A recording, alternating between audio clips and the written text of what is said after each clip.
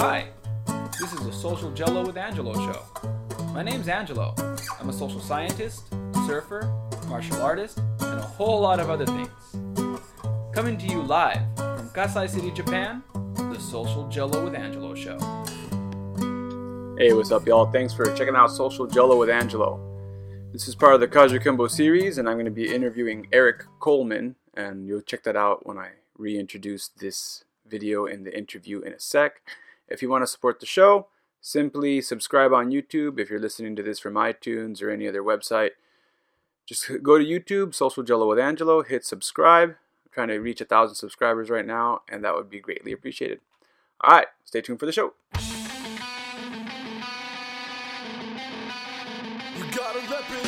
Awesome.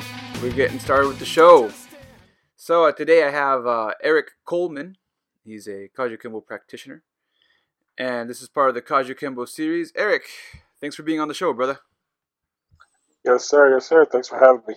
Oh, no problem at all. No problem at all. I guess just to open things up, and I always say this at the beginning of all the Kajukembo series. I always say, I don't care about rank. I don't care about rank.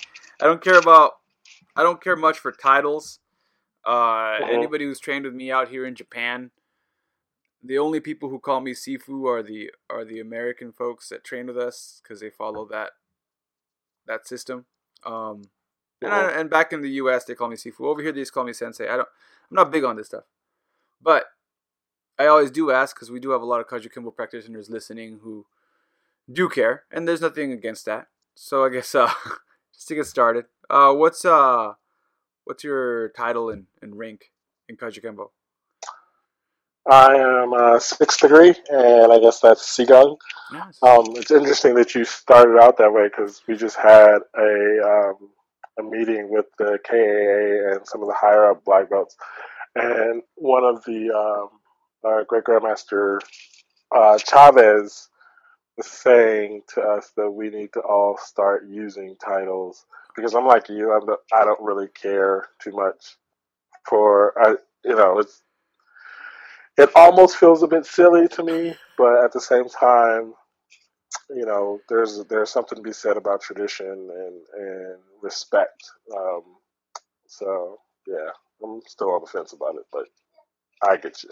Yeah. So you Sigang. And just to clarify, because I know some people might not, like, there's two camps right now. There's a camp, there's the old school camp from Hawaii that feel that the mainland is what brought in a lot of the titles. And then there's a story that I don't know, you know how it is with martial arts, everything's like verbal history, right? Oral history, handed down oral history. And you know how things get with oral history, is like it's really hard to figure out what the original story was. And I was told that back in the day, and I know I'm going to get a lot of shit for this, but I'm going to say it anyway. I was told that back in the day, the titles were minimal. Like there was chief, and I think that was it. I think it was like Chief and Grandmaster, maybe. I don't think they had. I don't even think there was Grandmaster. I think there was like Chief and Professor. That was it. Yeah. That was it. It was Chief and Professor. There was no Grandmaster, and that other stuff kind of came in when Kajukembo integrated a little more with the Ed Parker Kempo people, and like that's where a lot of that stuff came from. I don't know. I'm young and I wasn't there, so I don't know. I mean, we're all kind of cousins in this, and I've heard similar stories even recently. And like I said, when you talk to someone traditionally that like the Chinese usage of the term Sifu and Sigang and all these other things, I heard, and I could get in trouble, but who cares? I heard that we were using them incorrectly anyway. So, for example, your students call you Sifu, which means teaching father. And then Sigang means your teacher's teacher, right? So my students, if we were using it correctly, my students would always call me Sifu, and my students would then call me Sigon. So it's, you know what I'm saying? It's like your father can never be your grandfather, right? So Yeah. I don't know. I just it's convoluted No, it in all is. its It senses. is. What made me feel the most amount of shame in this conversation, and I think it's kind of cool to open the podcast with this conversation. I wasn't planning on it, but here we go. Um, was when I traveled to Japan and I started meeting actual Chinese people who practice kung fu Right. that speak English, and I said, well, you know, I do martial arts, and like, oh, so like, what's your title? It's like Sifu, and they laughed at me. Because you said it wrong. Because No, you. no, not even because Uh, I said it wrong. They knew what I was saying, and they spoke English, and uh, I said, okay, why? And we were friends. I'm friends with this guy, right? And I'm like, why uh, are you laughing? He's like, I'm sorry. He's like, I'm sorry. There's just no way you could be a Sifu in China. It's just not. It's not possible. Like, yeah. because like according to their very traditional, the way they practice, like some kung fu or many of the kung fu schools out there, is Sifu is the like head person. There can only Uh, be one Sifu, and I don't know if that's it for all the styles, but for many of the styles, there can only be one Sifu, and everybody else has some other name that he explained to me. right. But like, Right. yeah, so he found it funny that I'm a Sifu. He's like, and all the Sifus are like really old people, and then there'll be some schools will have like a Sifu and then maybe a master, maybe. But like for Yeah. their Chinese terms, like he found it. He said it was cute in his words. So I'm like, I mean, did this motherfucker just call me cute? Like, yeah. I mean, that's what I mean. It's like we take these terms and this culture, and then kind of use it for our own devices, so to speak. And it's like, okay, are you really using the culture? I mean, it's weird. It's like, are you just like taking somebody's culture and kind of bastardizing it and watering it down and all this other stuff? So yeah, I take all of that with a grain of salt. yeah, that's how I am too, and that's like I've never really explained why I'm so reluctant to ask the question. Like I always say, I'm reluctant, and I go on this whole like political, what's like tightrope verbal Yeah, judo to try to make sure that I don't offend each camp. But I never really talked about yeah. why I felt that way. After that, I just told all my students over here who asked me the same question in Japanese. I'm like, you just call me. We're in Japan. Call me sensei. That's cool. All right. Yeah. Yeah, I don't really care. I'm like, if I offend you, I'm sorry, but it is what it is. Yeah. We're all adults here. So, um, how did you end up getting into Kaju Kembo?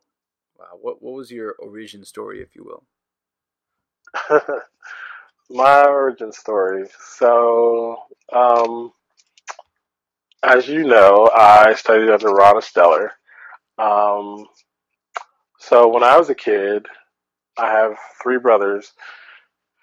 I am the third of four, and my mom used to send us to the boys' club in San Leandro. And this was I started in second grade in Taekwondo. Um, my mom put us into this Taekwondo class in the boys' club, and the teacher ended up being kind of a jerk of a guy and ran off with some money and left us there stranded. I don't even remember much of the Taekwondo, but that was the start of it.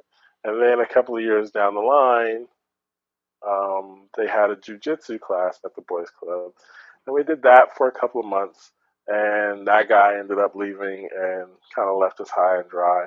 And then along comes Ron Esteller, and I started with Ron when I was about 10 years old, um, and it stuck. I've been riding with him ever since. I'm 45 now, so 35 years.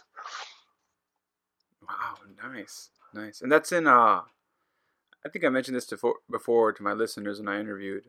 um, Ron earlier, but that's in That was originally in California, right? Correct, California. All right, cool, cool, cool. And I guess you kind of came in doing a little bit of Taekwondo, a little bit of Jiu-Jitsu, and then you were 10. There was absolutely no like there was nothing there left from the the taekwondo or the Oh, jiu-jitsu. it was like Like starting over again then. yeah, it was pretty much a clean slate. And I'd stopped with Ron for about 3 years, I want to say, because my mom got tired of taking us. Um, so I went all throughout junior high, and then I stopped in high school. And then when I was able to drive myself, I went. That was like one of the first things I did was go back to Kaji Himbo. And that was almost like starting. I think I stopped when I was like a yellow belt, or I believe, and then came back and was steady for the next, 10, 15 years or so. Oh, okay. And what brought you back? What got you into martial arts training in the first place? I mean, obviously, like you start at 2, so I'm guessing that No, second grade, not two. second. Oh, okay, second grade. Okay, okay. I was like, someone really wanted you to start young. I mean, Yeah. even second grade though, like, was it something that you were interested in, or was someone else influencing you, or what made you want to train? Um, Honestly, it was karate movies. Like, but in the '80s, we were heavily into the old school karate dubbed movies, and my oldest brother, was seriously into them. And I wanted to be like I wanted to be like my brother, basically. Um, but yeah, we were really into the karate movies, and my mom was the one that kind of put us into it. Like I didn't really know exactly like what it was, or it was just something to do. But yeah, then when I went back after when I was able to drive myself, it was kind of a nostalgia thing. It was like when we used the word ohana in Kachikembo, it really like we were all like there was a bunch of kids, we're all kind of the same age, and we all hung out together, and it was something fun. It was something that we had this camaraderie, and I missed that, and I enjoyed it, and I'd always liked it. I just it was just one of those things. I don't know. I can't really even explain the draw that well. It was just something that I wanted to do, and said, okay. As soon as I am able to take myself, I'm going back. And what were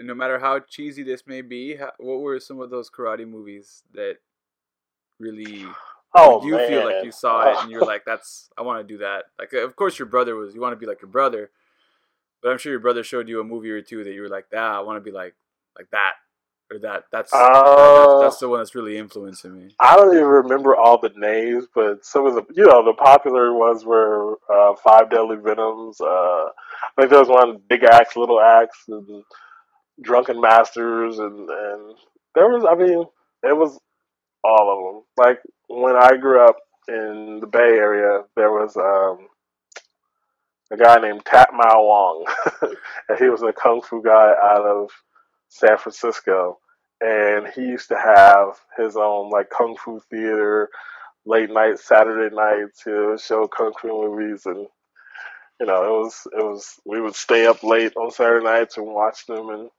that's just what we did. That's And really I had cool. cousins. It's funny because I had cousins that never took a lick of martial arts. One of my cousins in particular, and swore up and down he was like he was like a karate master for, for watching those karate movies. We laugh about that to this day. Oh my gosh, he swore you could not tell him he wasn't a ninja. Like you couldn't tell him. Yeah, those are, I mean, I watched a lot of those movies too, so that's why I'm asking. Like Right. some of my favorites were like Drunken Master. Um, There was what was that one with Jet Li back in the day? Was it called Shaolin?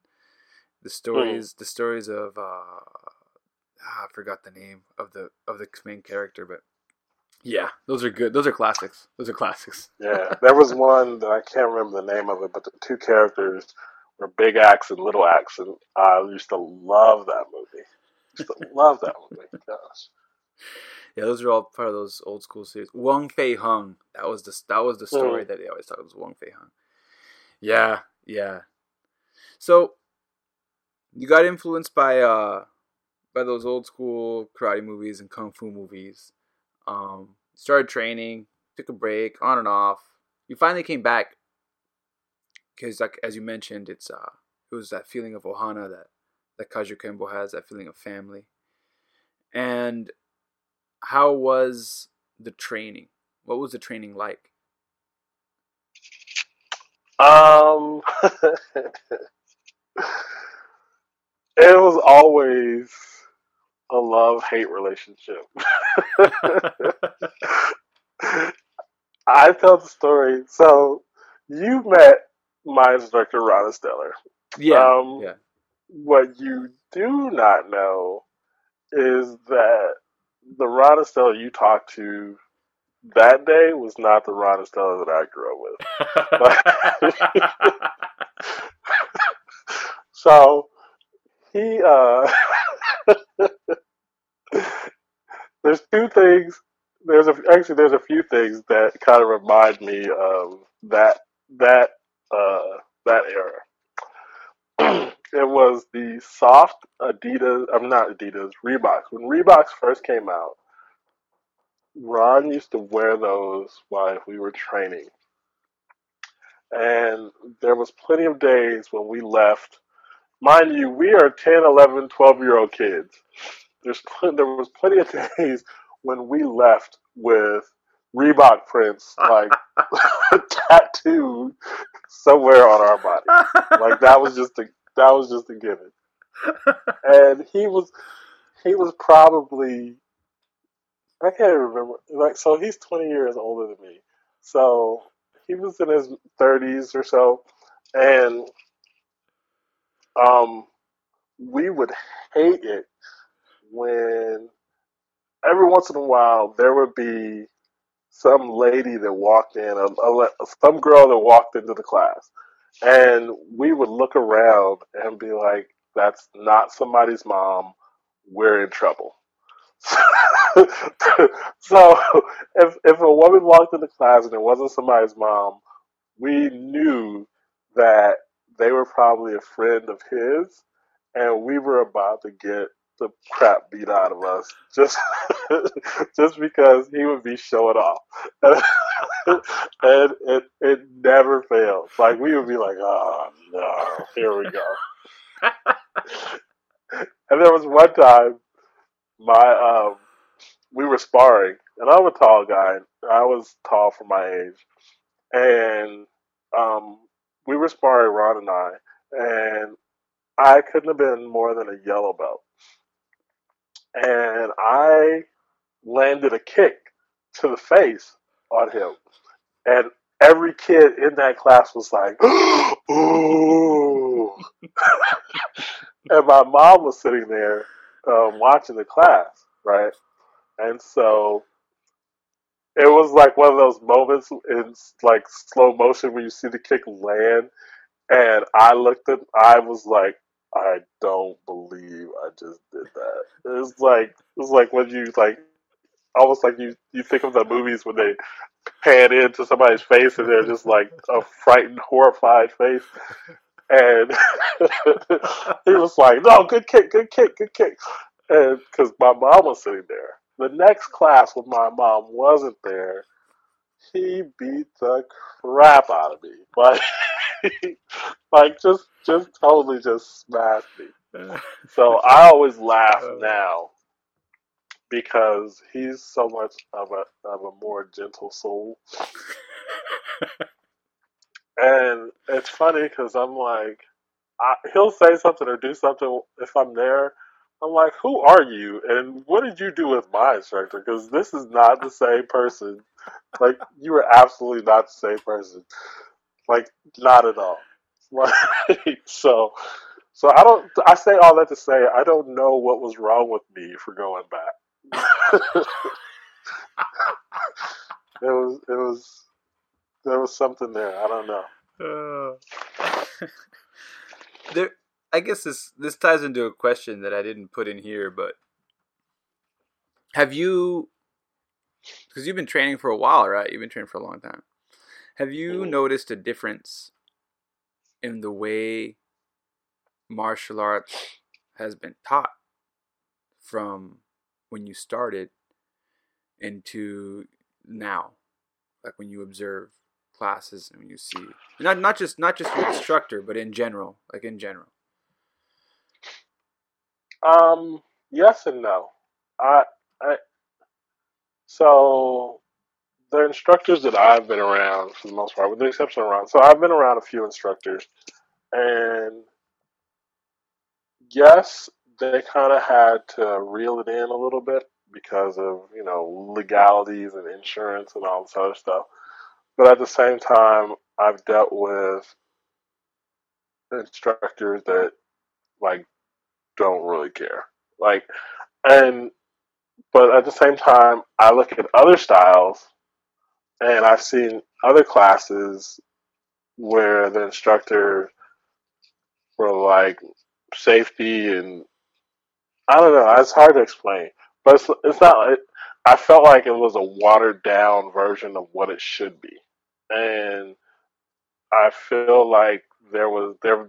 I've seen classes where they don't necessarily prepare anybody for violence, if that makes sense.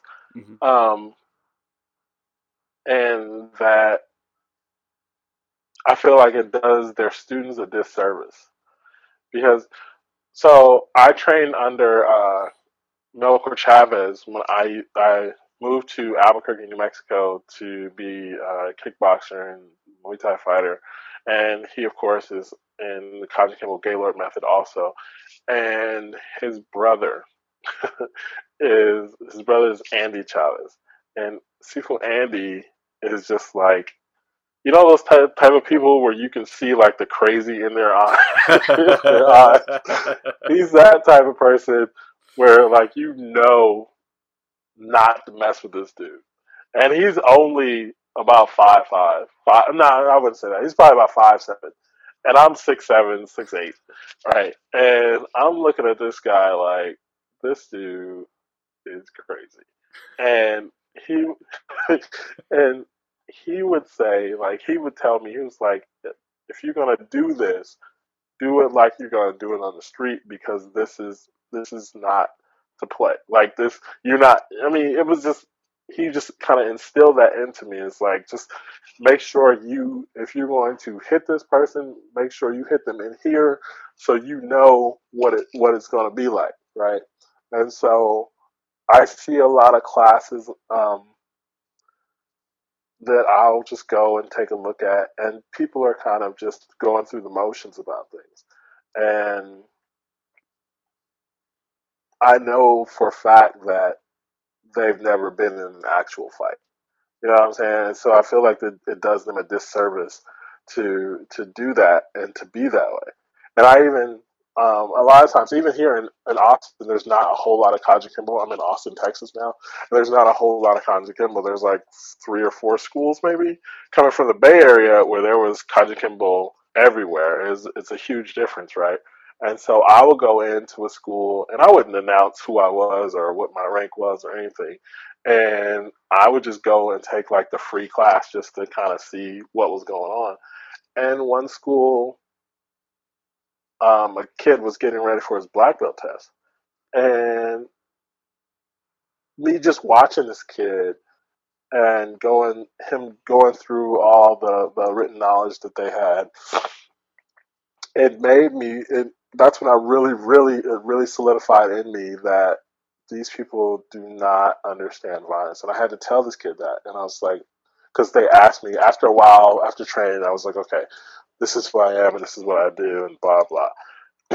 And afterwards, he was asking me questions, And like I said, I don't care if you ask me something, I'm going to tell you what my thoughts are. And if you get offended by that, I'm sorry, but my thoughts are my thoughts. You don't have to subscribe to them, and you don't have to believe them or anything like that. But I was like, I can tell that you've never been into a fight in a fight before because you don't understand what you're doing. You don't have. To me, it doesn't seem like you have the passion for violence or understand what violence even looks like. So, yes, I see the difference in the way I was taught and the way people are kind of teaching now. Not to say that everybody teaches that way nowadays, but I do see the difference. Yeah, yeah. I mean that's a question I ask because I haven't been in it a whole. I don't know. It doesn't feel like a long time. I guess depending on how I look at this time estimate, they're probably doing Kajikenbo conservative estimate. I'll say over 10 years. We'll just say that. We'll say over maybe 15 years. I started when I was 18-ish because I kind of came on and off, in and out. But I did notice back when I started to maybe a good, I don't know, I guess it was kind of around 5 years back, 5 or 6 years back, a lot of schools were transitioning from when I started, it was good. It was a good program, and I think it had to do with my instructor was running it at the rec set on his own at the dojo, like his school. And he always told me the way I teach here at my school is different from the way I teach at the rec center because of insurance stuff. Right. So we already had a distinguishing marker between the rec center programs and the way we would teach, the way he would teach at the school because he didn't have anybody telling him how to do it. Or he doesn't have anybody looking over his shoulder, if you know what I mean. So when he kind of went over back into the rec centers for a while there, he had to close his school and be only at the rec centers. We had to talk about a lot of the students that came from the dojo. He'd tell us, okay, just be careful, not be careful, but just remember that be aware that these rec center people are different from the way we're doing it at the dojo. And that's what I was aware of and kind of always kept in mind because the dojo was ran in my neighborhood of Escondido where there's a lot of gang violence, and then the rec center was in the nice neighborhood. Yeah, you laugh, but that makes a huge difference. That makes a huge difference. Just the mentality. So San Leandro is the nicer areas, right? I'm from Oakland. I grew up in a good area of Oakland, so that doesn't really matter. But when I went to Albuquerque, and I was in the South Valley of Albuquerque, um, every kid there was ready to fight, literally, ready to just scrap, till they couldn't hold their hands up anymore. And when I got back to California and I looked, and I'm just like, there's not that's a mentality, and you can't really teach that mentality. Um, it's something different. And I used to tell Ron, I was like, there's that mentality isn't in San Leandro. So you can have somebody that is, not to say that there's somebody that's talented in fighting or martial arts and sparring and whatnot, but to be chomping at the bit ready to fight and just be I want to knock this kid's head off, that is a whole different type of kid. So I totally understand what you're saying.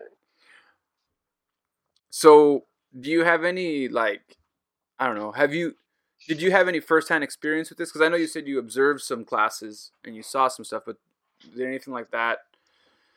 Did you ever have an example where you were training with someone who was supposedly of a certain rank and you were kind of expecting them to have some skill that they apparently didn't?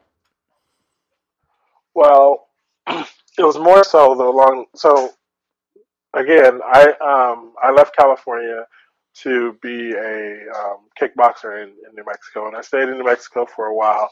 And then when I came back, like I said, I looked around and I really came back kind of with a chip on my shoulder a little bit because um, because the level of competition with somebody that wants to fight is a lot different from the level of competition with somebody that's here to kind of spar or whatnot. And I'll never forget. Uh, there was a guy that was kind of older, um, and he wanted to spar, and I was like, "You don't want to do that," but okay.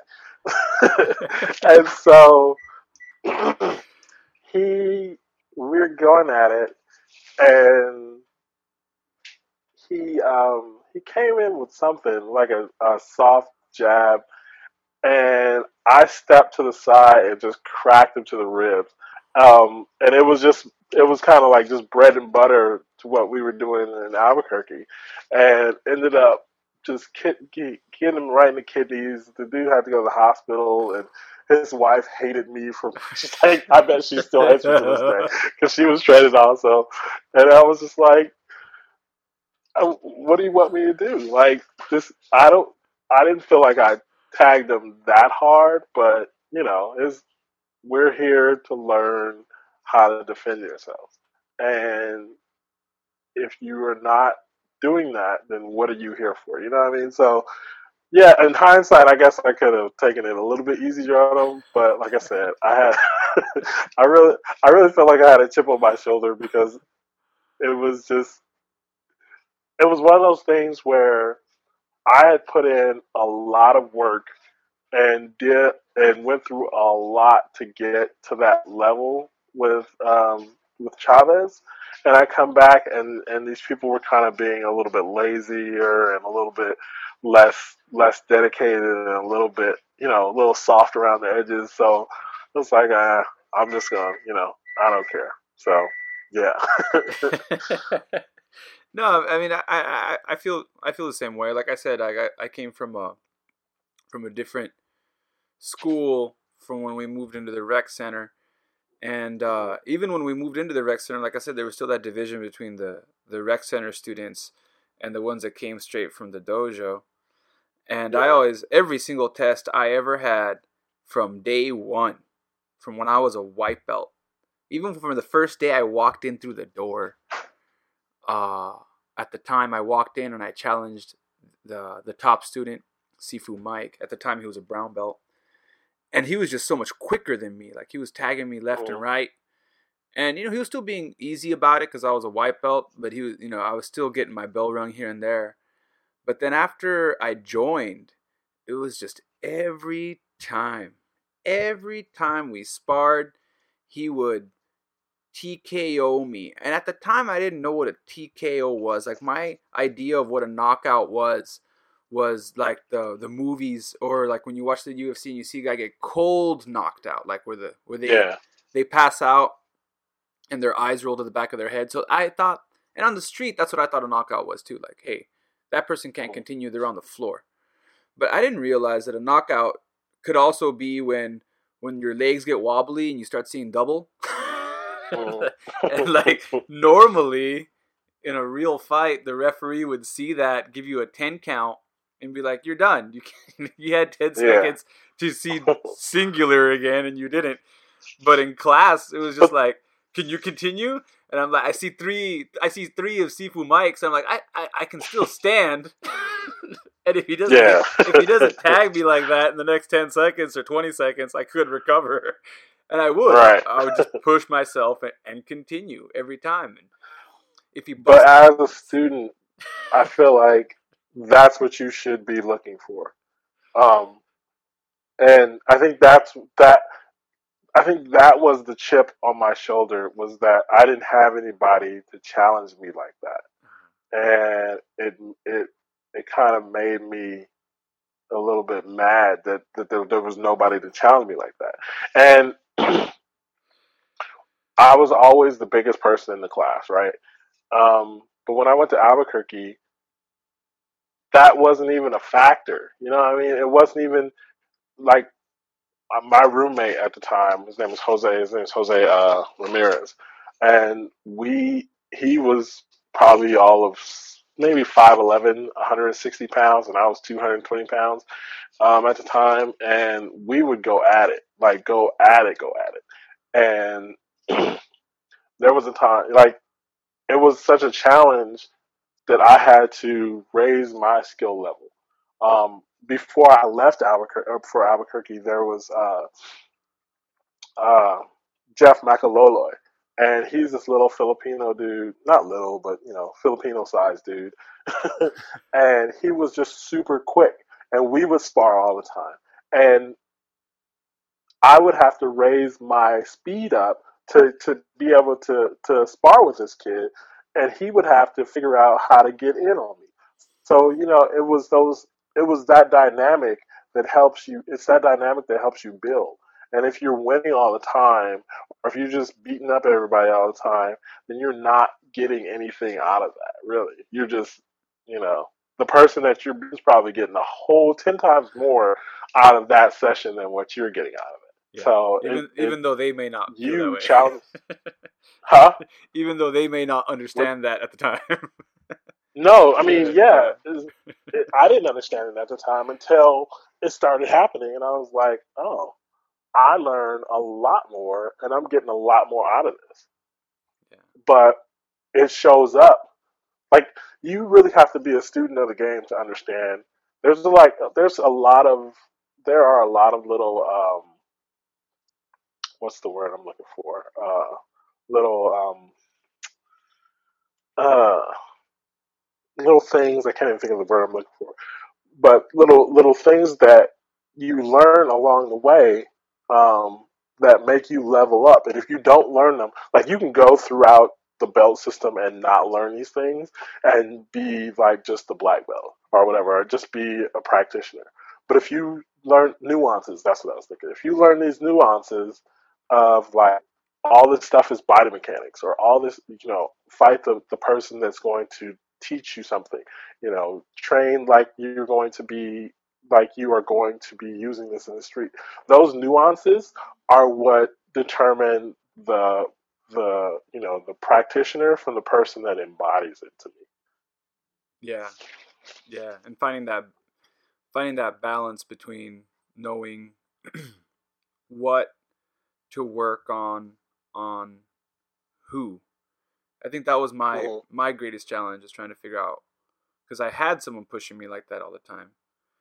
So Mm-hmm. then when I would fight people that were weaker than me, it was trying to find a way to not, I mean, because I didn't come in thinking I was going to teach. I didn't really realize I was going to be teaching anything until I became a brown belt, and it became very apparent. Like, yeah, see, my instructor would have me lead class every so once in a while, but I wasn't really looking at thinking of teaching really till I got closer to brown, and that's when I realized, okay, I'm going to be teach. It looks like I'm going to be teaching. So, like, what, what do I want to teach? Like, what am I walking Yeah. away with this now? Like, I know I'm at a level where most of these people aren't close, and I have to figure out not only how can I teach them something, but also how can I teach and get something out of it? And I think Mm-hmm. that's a balance that was a challenge at the time. Was trying to figure Yeah. out like Teaching that is for so sure. interesting because I didn't understand this until I started teaching, and I've heard this before. Is that you as the teacher get probably get more out of it than the student gets, and that's another one of those lessons you kind of have to fall into. Is where you there's a point in time where you're teaching and there's so many different levels of skill sets, levels of skill in that classroom, and you have to break this down and teach to each student at their level, right? And it makes you, the teacher, become much more proficient at understanding what the technique is or understanding what the concept is versus, just learning it. And that I think is much more important than being able to do the technique. One of my instructors that Ron brought into the school, Sensei Chris, he like imparted on the students that he taught. He was like, I can teach you technique or I can teach you concepts. And technique is do this, this, this, and this, but the concept is this. And the concept will always work, whereas the technique doesn't necessarily work because that person might be bigger, shorter, smaller, fatter, or whatever, you know what I mean? And so once you understand the concept, you can devise 10, 15, 20 techniques off of that one concept. So understanding that concept, I think, makes you a better teacher and helps you to teach a lot more.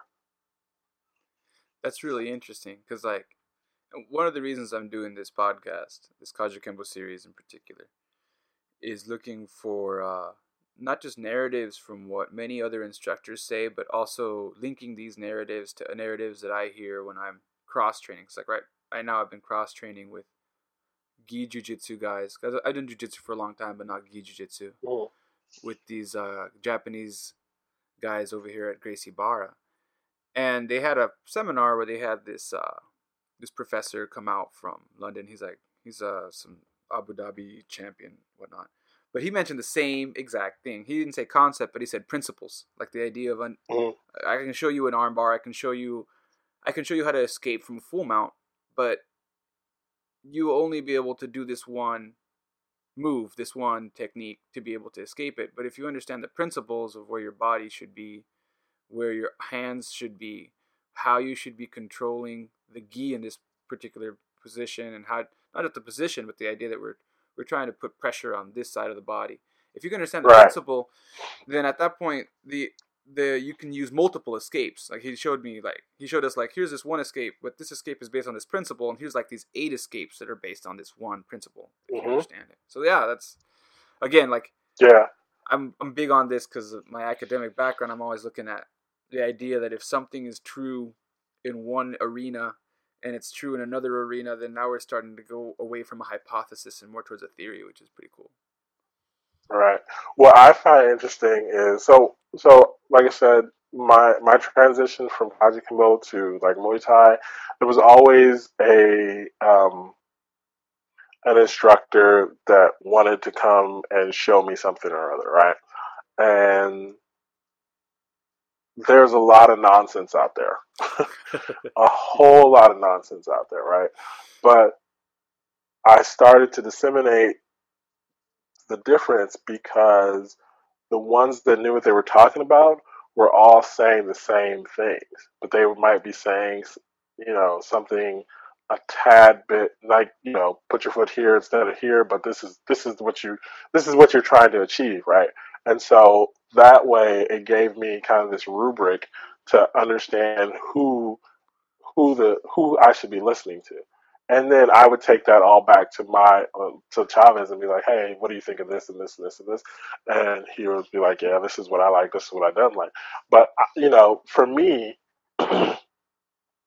it's basically it's because of the size that my size that makes me have to go and ask and find out like what the concepts were that work for me, because if somebody's trying to tell me how to get inside or how to stay on the outside and they don't have the same challenges that I have, then is it viable for me to do this? Does it make sense for me to try this? And of course I try it, but there's I have to find my own path, so to speak. And I think that's kind of touching on the idea of that. We always say that mind, body, spirit, right? Mm-hmm. And this martial arts, there's like the martial element, and then there's really is that art element, that philosophy. Like understanding the philosophy behind stuff, I think, is really important to be able to find that for yourself. Mm-hmm. And I don't know, maybe people don't do martial arts. I've totally lost them on this one, but I mean, there are some things that you have to kind of experience to understand. So, hey, get in the gym. If you don't understand it, go train till you do. You know, So, what can you do? kind of moving on to the one of the other questions I sent you over was how has uh, how has Kaju or your martial arts training helped you outside of the dojo, outside of martial arts?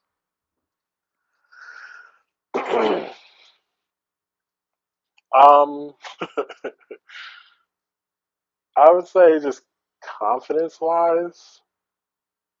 Uh, like I said, when I this sounds bad and it sounds like just pompous or whatever, but hey, whatever.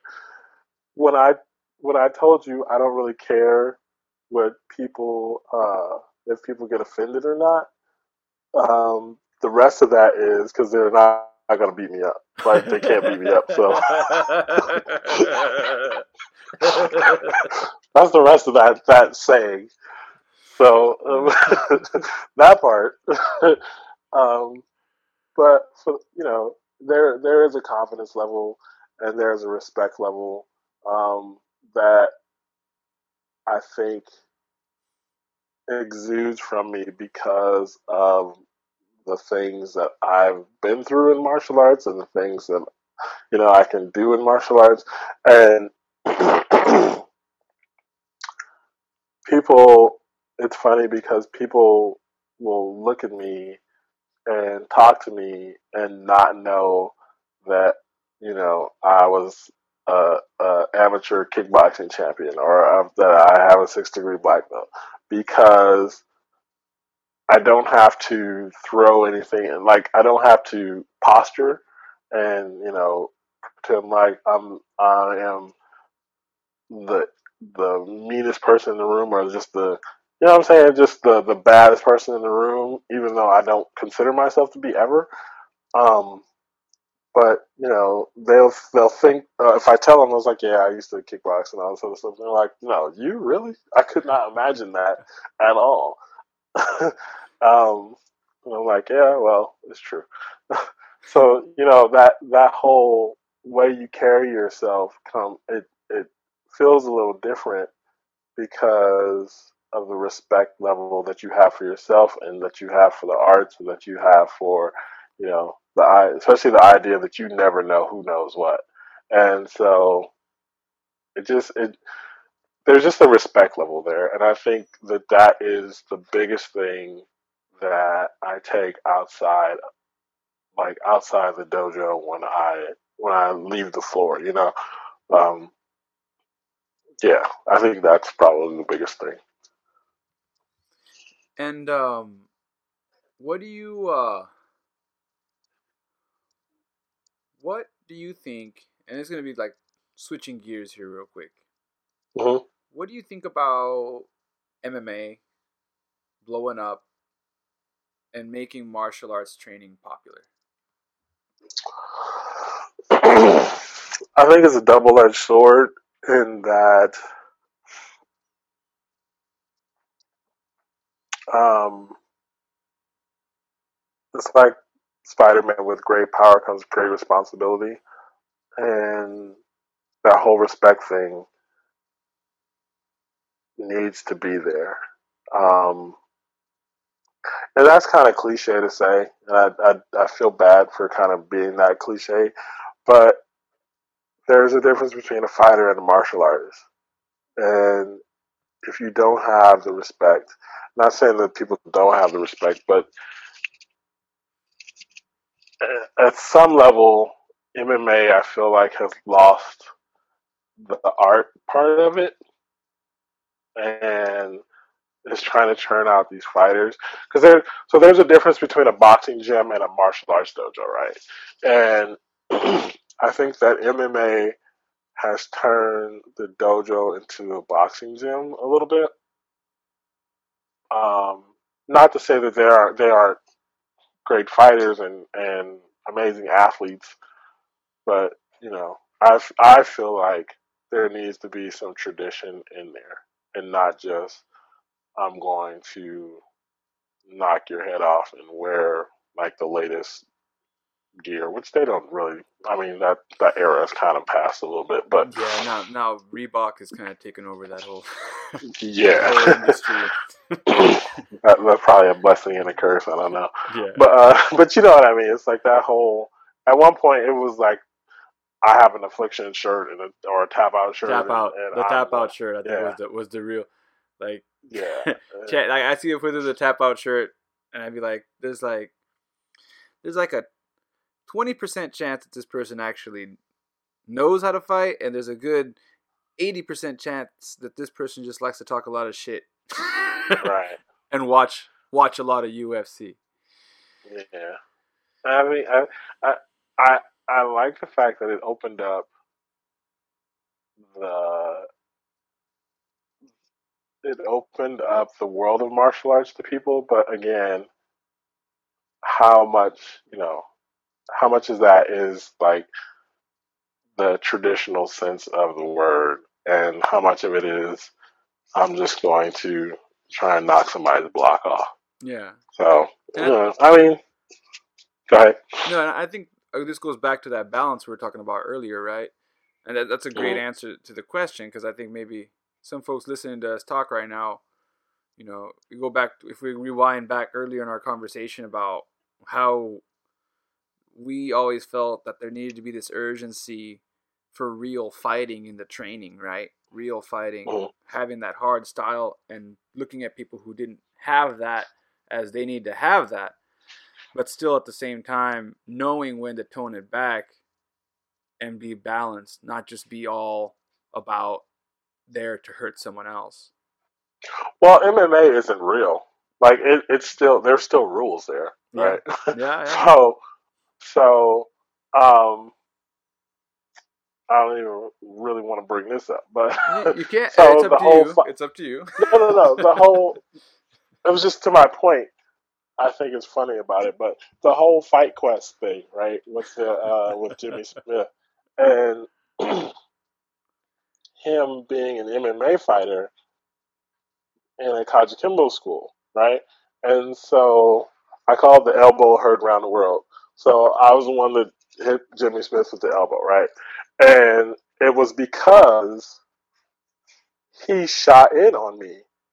And this dude, again, I'm 6'8", I was probably 275 at the time, and this dude is shooting in and trying to take my legs, right? Because he's a jiu-jitsu guy, and he has rules, and those rules are ingrained in him that I'm not going to hit him while he's shooting in on me.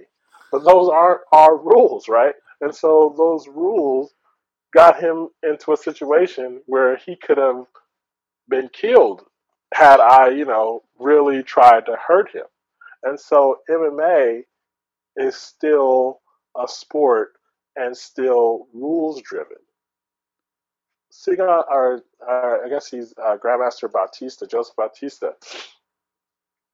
He used to do the self defense um, contest in the tournaments, and one of his routines was he bit this guy's groin.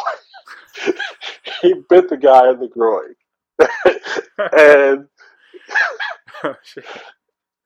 yeah, so show me where that's in the rules. You know what I'm saying? And so it's like, we don't have a rule for that, so I don't know how we're gonna score that. But so I'm just saying, like that mentality is very far removed from the octagon.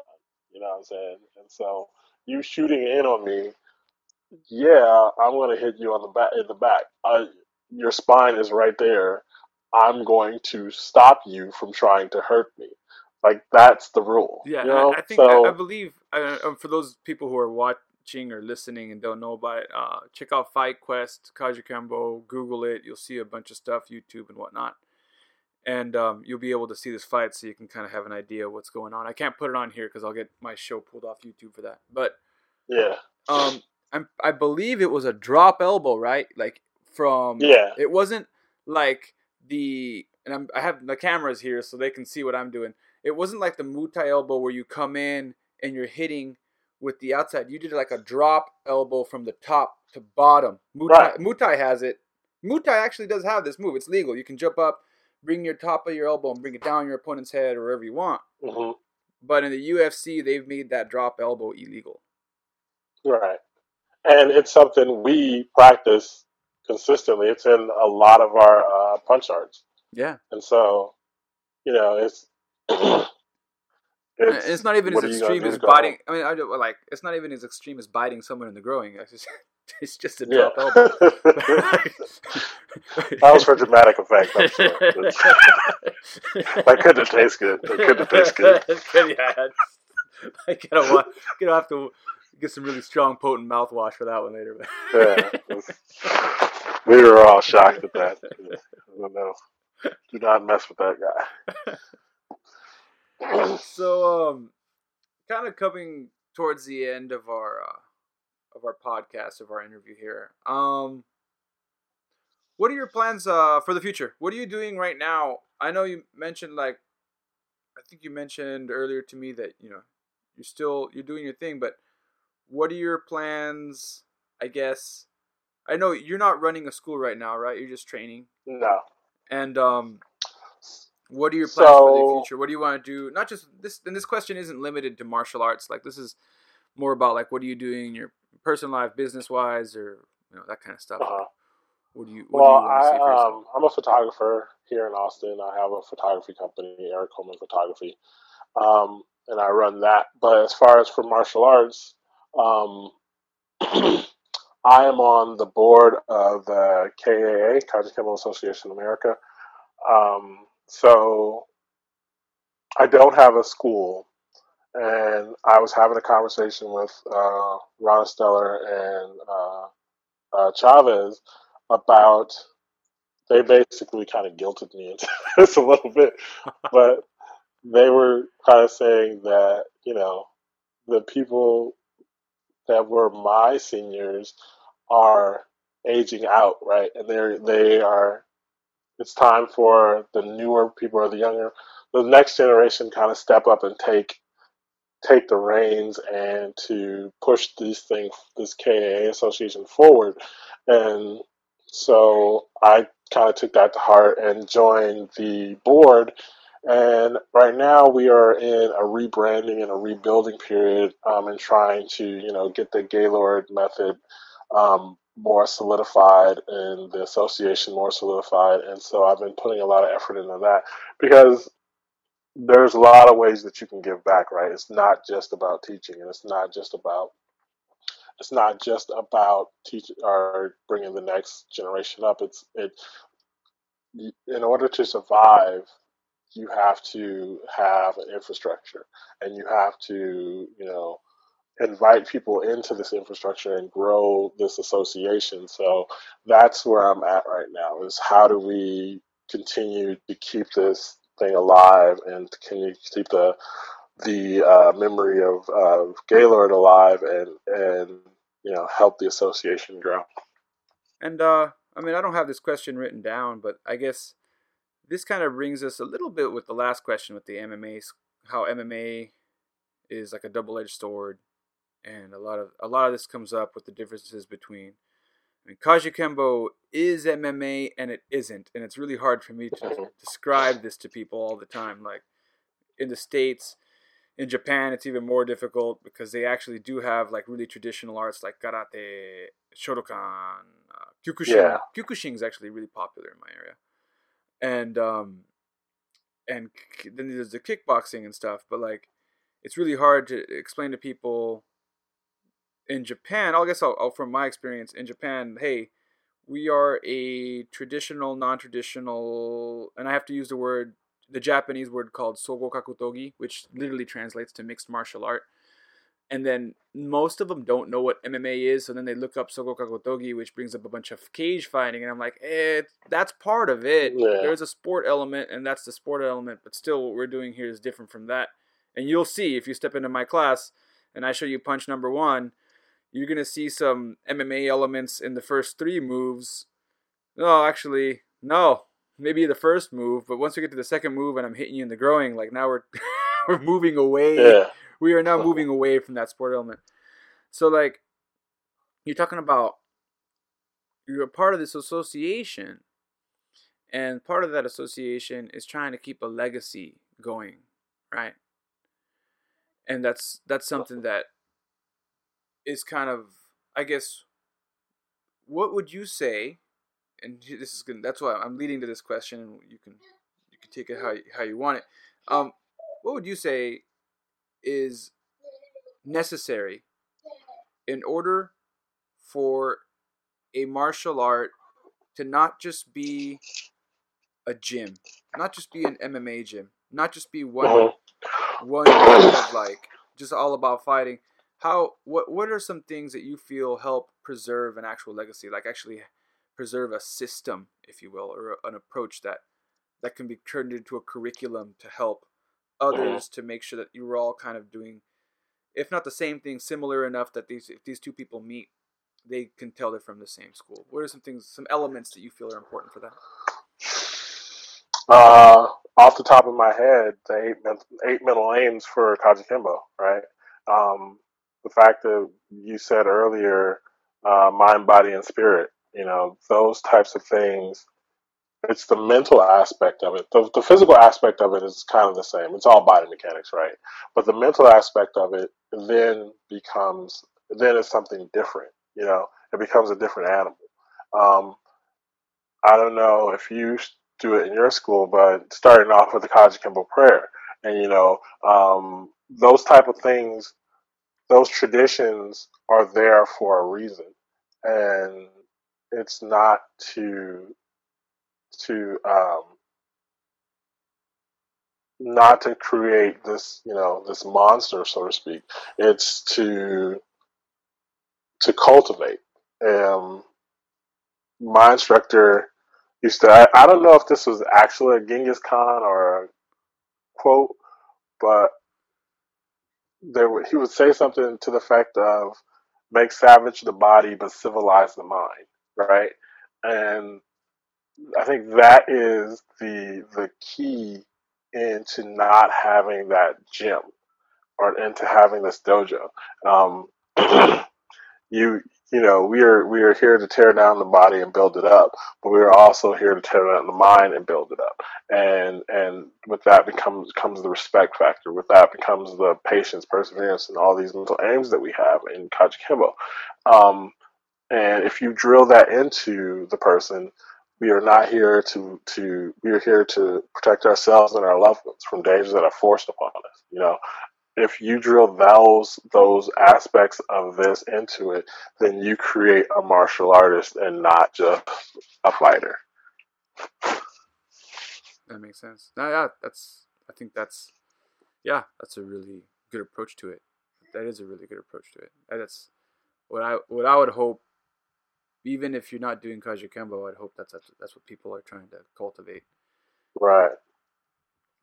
Well, Eric, that pretty much covers everything that I sent over to you, and more, and then some. And I really appreciate you taking the time out of your life to share your thoughts and your philosophies with my listeners. I guess, is there anything you want to share? Any type of promotional stuff that you have that you want to let anybody know on the internet? No, not really. I think pretty good. Cool. All right. Well, for my listeners, one more time, thanks again, Eric, for being on the show. And for my listeners, stay tuned for the wrap up. Thanks for having me, man. I appreciate it. No problem. So, that's a wrap. Thanks again for listening to Social Jello with Angelo. I don't have many events coming up right now that I know of. But again, if you stuck around this long, if you like what you heard, this is part of the Kaji Kembo series. And I cover a lot of topics, actually. Not just martial arts, but also surfing, as I mentioned in the intro, and some social science stuff. But if you are interested just in the Kaji Kembo series, that's totally cool. I always label them called Kaji Kembo series. And that's where I interview any Kaji Kembo practitioners. I do have a lot of great interviews in the woodworks right now. Hopefully some big names. I don't want to drop any big names now, but I will let you know that I am working on some bigger interviews. if you're a Kaiju Kembo practitioner, or even if you're not, maybe you're just a martial artist, or you're in some sort of field that you're interested, that you've been doing for a long time, and you want to share your story, feel free to contact me at thesocialjello@gmail.com. All right, thanks for listening. Catch y'all later. I don't care what they say if you want to just start. I don't want to just step back and say I know back. It just seems you want to judge me. I don't really know that I didn't write the song for you. I didn't write the song for you. I just wanna be an anti-racist fucking punk.